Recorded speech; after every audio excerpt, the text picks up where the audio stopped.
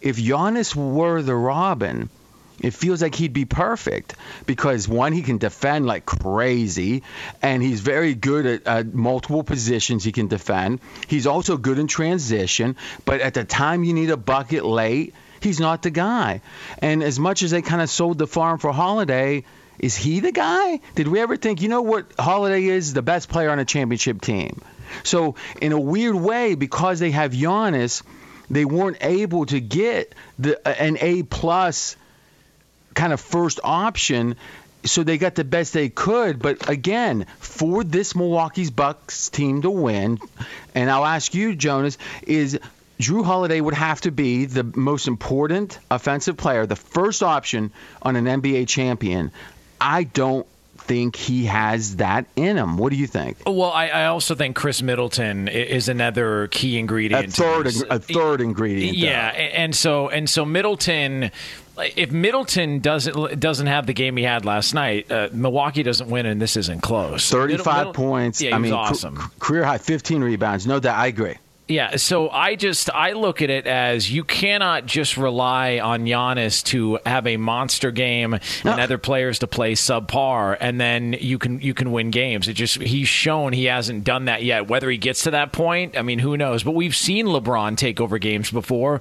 We've seen, obviously Michael Jordan, Kobe Bryant, others every take over great games winner. Before. Yeah, every single guy. So to see where this is at, I mean, James Harden's another guy who I would trust James Harden, and there's been a lot of knocks on him in the postseason. I would trust Harden in the playoffs over Giannis. Oh, my God, it's not even close. Yeah. I mean, think about what it took. It took Harden being out. It took that big lead in the first quarter because it's a Game 3 down 0-2. Yep. And it took Middleton having a career-high 35 points. It took Giannis having 33, and they won by 3. And Brooklyn only had 8 free throw attempts. Look, the NBA, by coincidence, the series gets extended a little bit. Now it's going to be at least 5. So, again, we're joking as we're kind of having fun with it, but I do believe, and many bettors believe, and I'm not reporting this, I'm saying it's a personal belief, that the NBA, when they have a monetary reason to have a given team win, they will put in referees who tend to call in a fashion that benefits that team. I'm not even sure obviously, if that's true, they wouldn't want that to be something people were talking about. They wouldn't want that to be proven. But I'm not even sure it'd be illegal. I mean, I don't think it would be, right? It's like you can say, it's subjective. And since the person who's making the decision on who's reffing doesn't have to even say why he's making the decision, I'm not sure you could ever prove it. So I'm not being critical. I'm saying as fans who, as bettors, we want to make more money, and as fans, we want to be smarter than our buddies, is take a gander at those foul calls in those kind of games that are like the high leverage games, that if it goes one way, the series is going to go deep. If it goes the other way, it might be a sweep. It tends to happen that way, and it took all that, and they still couldn't cover, and they still barely won. And I'm going to say it to close one more time. I don't understand how Drew Holiday is going to be the number one option on a championship team.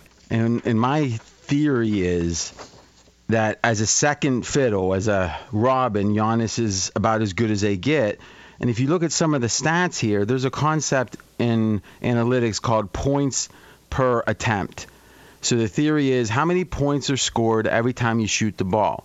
Now, that's a great stat because it accounts for if you get fouled when you shoot, that means you get to then get those points added in, even though they don't typically go when someone's 10 of 20.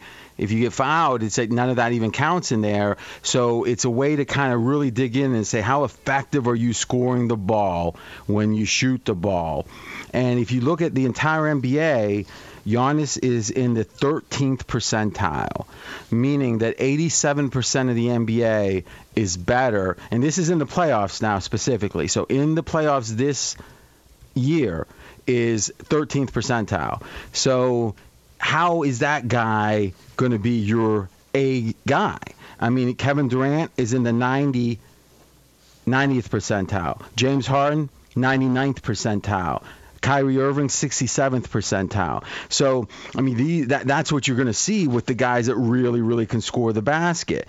And you look at Middleton's in the 25th percentile, even after his great performance. Holiday's in oh my gosh, he's in the 13th percentile too. That's almost hard to believe. So they don't have a scary scorer. I mean, like if I said who's the best scorer on Milwaukee in the playoffs, meaning let's say in a playoff scenario, not this year so far, who would you say? Middleton. And where's Middleton's rank on the really good teams out there? Where's Middleton on the Clippers? I don't think he's a 1 anywhere. Is he a 2 anywhere on a championship team? Yeah, I think that's possible. Where? He does have... He wouldn't be a 2 on the Lakers. He wouldn't be a 2 on the Clippers. He wouldn't be... would he be a 2 on the Jazz?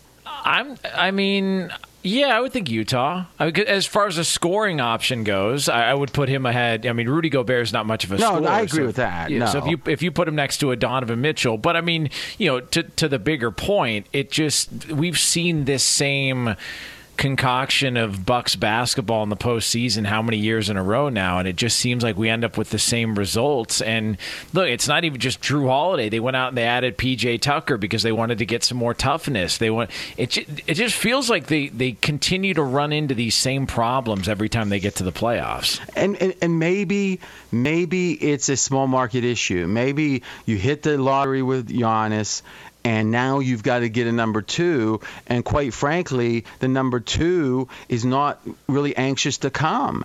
And it kind of brings back the idea, if Giannis were American-born, and what I mean when I say that is if he was really embedded in part of the culture of basketball in this country, could a guy that good not have a number 2 that would welcome coming? I forget the player. I should know. Is it Bogdanovich, the guy that signed the pretty much the deal was almost signed, then he backed out at the last minute? I think so. Yeah, I think that was the guy. I mean, how often do you see with a 2-time MVP, effectively a pretty good role player say, you want to pay me a ton of money, go to Milwaukee, be right there with you? I don't think so, actually. It's just like it does feel like that some of this is about he plays a different style ball. Giannis has a different background, and it does seem to put him at odds with the other players, the other great players. And once again, I'll say, who else amongst the best players have had a beef, or at least the players have had a beef with Giannis? Harden, and now we're saying Durant, and it's like, wow, why all the beefs?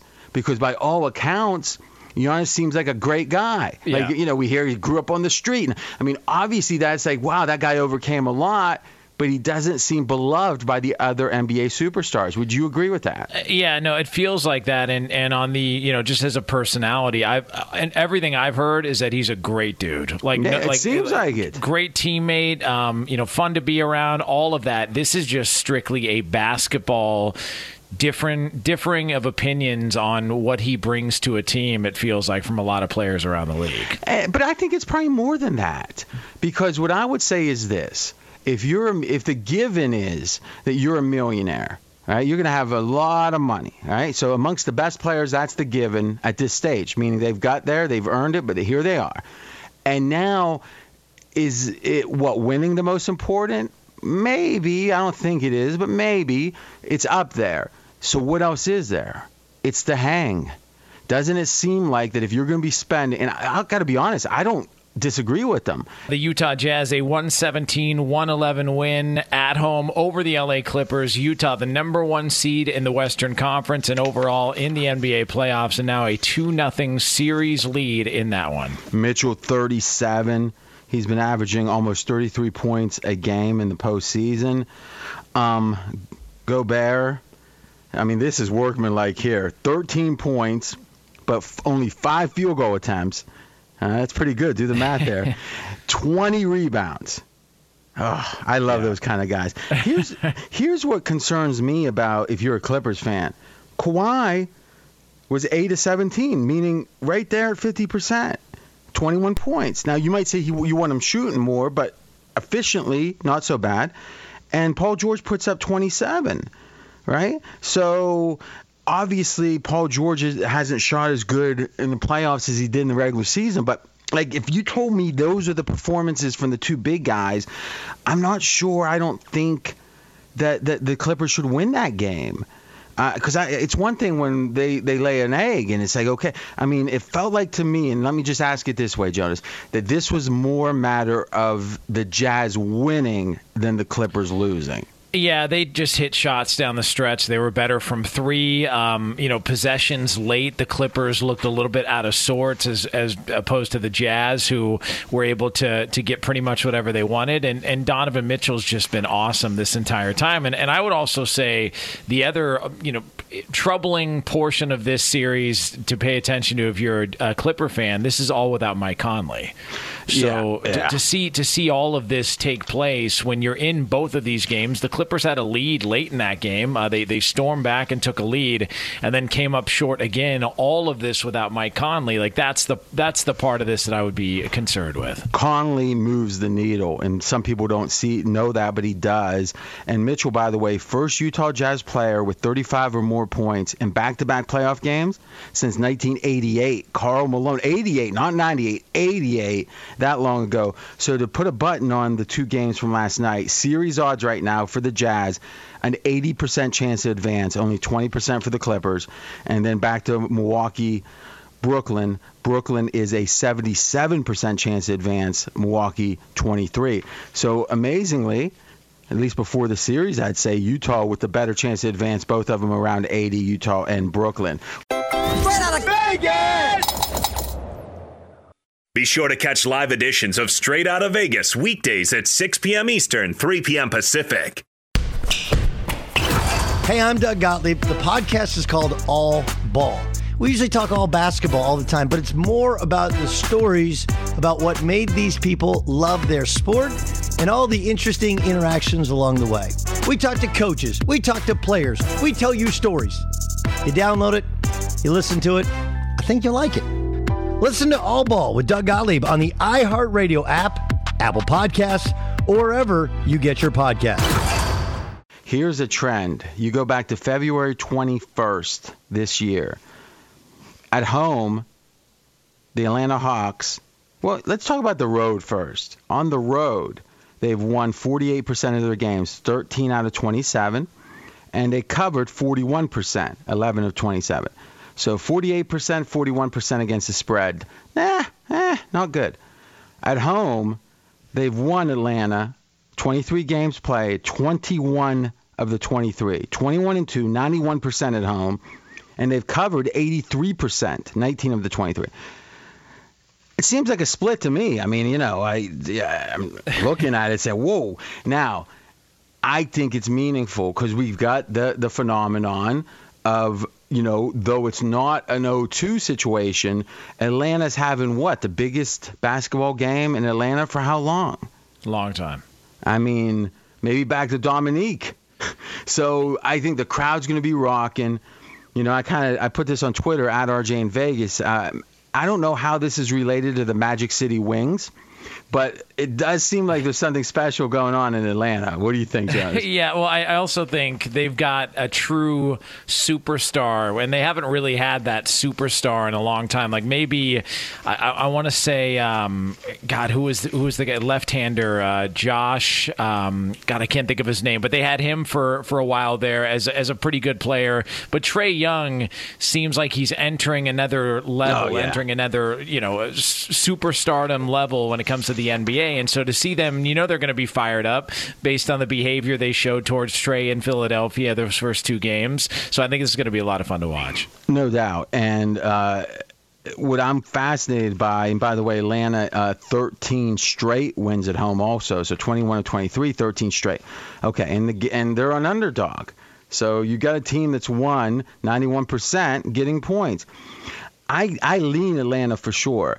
Here's the thing we got to start to consider, and I'm flabbergasted by this. So there's a concept called usage rate. What is that? It's pretty much saying, okay, what could you do when you got the ball? What is it that you can do with the ball? And it's like, okay, you can shoot the ball. There's free throw attempts you could do if you get fouled. There's assists. So they take all the different things to kind of say, what can you do with the ball, and what percentage of a team's of those stats did you account for? So if you're shooting almost all the time, if you're almost all the assists when you're not shooting, if you're doing all the free throw shots, you are going to have a massively high usage rate. Okay, so last game for the Sixers, Embiid off an injury a couple games ago where he missed a game. Remember, missed that last closeout game against Washington. In this second game, which was a must-win in theory, they were down 0-1, Embiid's usage rate is the highest it's ever been in the playoffs for him. So of all the playoff games he's ever had, he was the most involved in this game. And it's the 5th most involved he's been in any game in his career. On the other hand, Simmons, when in theory with Embiid hurt, you would think Simmons would, pick it up, had the lowest usage rate of his career, playoffs or regular season. So Embiid had the 5th highest and the highest ever in the playoffs. Simmons the lowest ever, no matter what game it was. That isn't right. There's something weird about it. We'll talk about it next week, but let's get to my best bet. Yeah, and for that, we go to the second game of the doubleheader coming up later on tonight. The Suns are at the Nuggets with a 2-0 series lead, but it's Denver, a 2-point favorite on pregame.com. Best bet, Nuggets in the first half, -2. This is the phenomenon where the energy early is an advantage for the team down 0-2. The coach, Malone, said something goofy. I think that probably motivates him, at least for this game.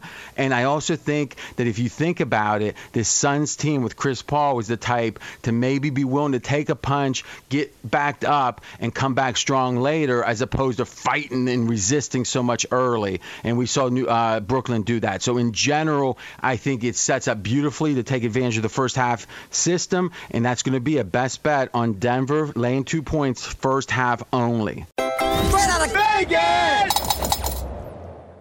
Fox Sports Radio has the best sports talk lineup in the nation. Catch all of our shows at foxsportsradio.com. And within the iHeartRadio app, search FSR to listen live.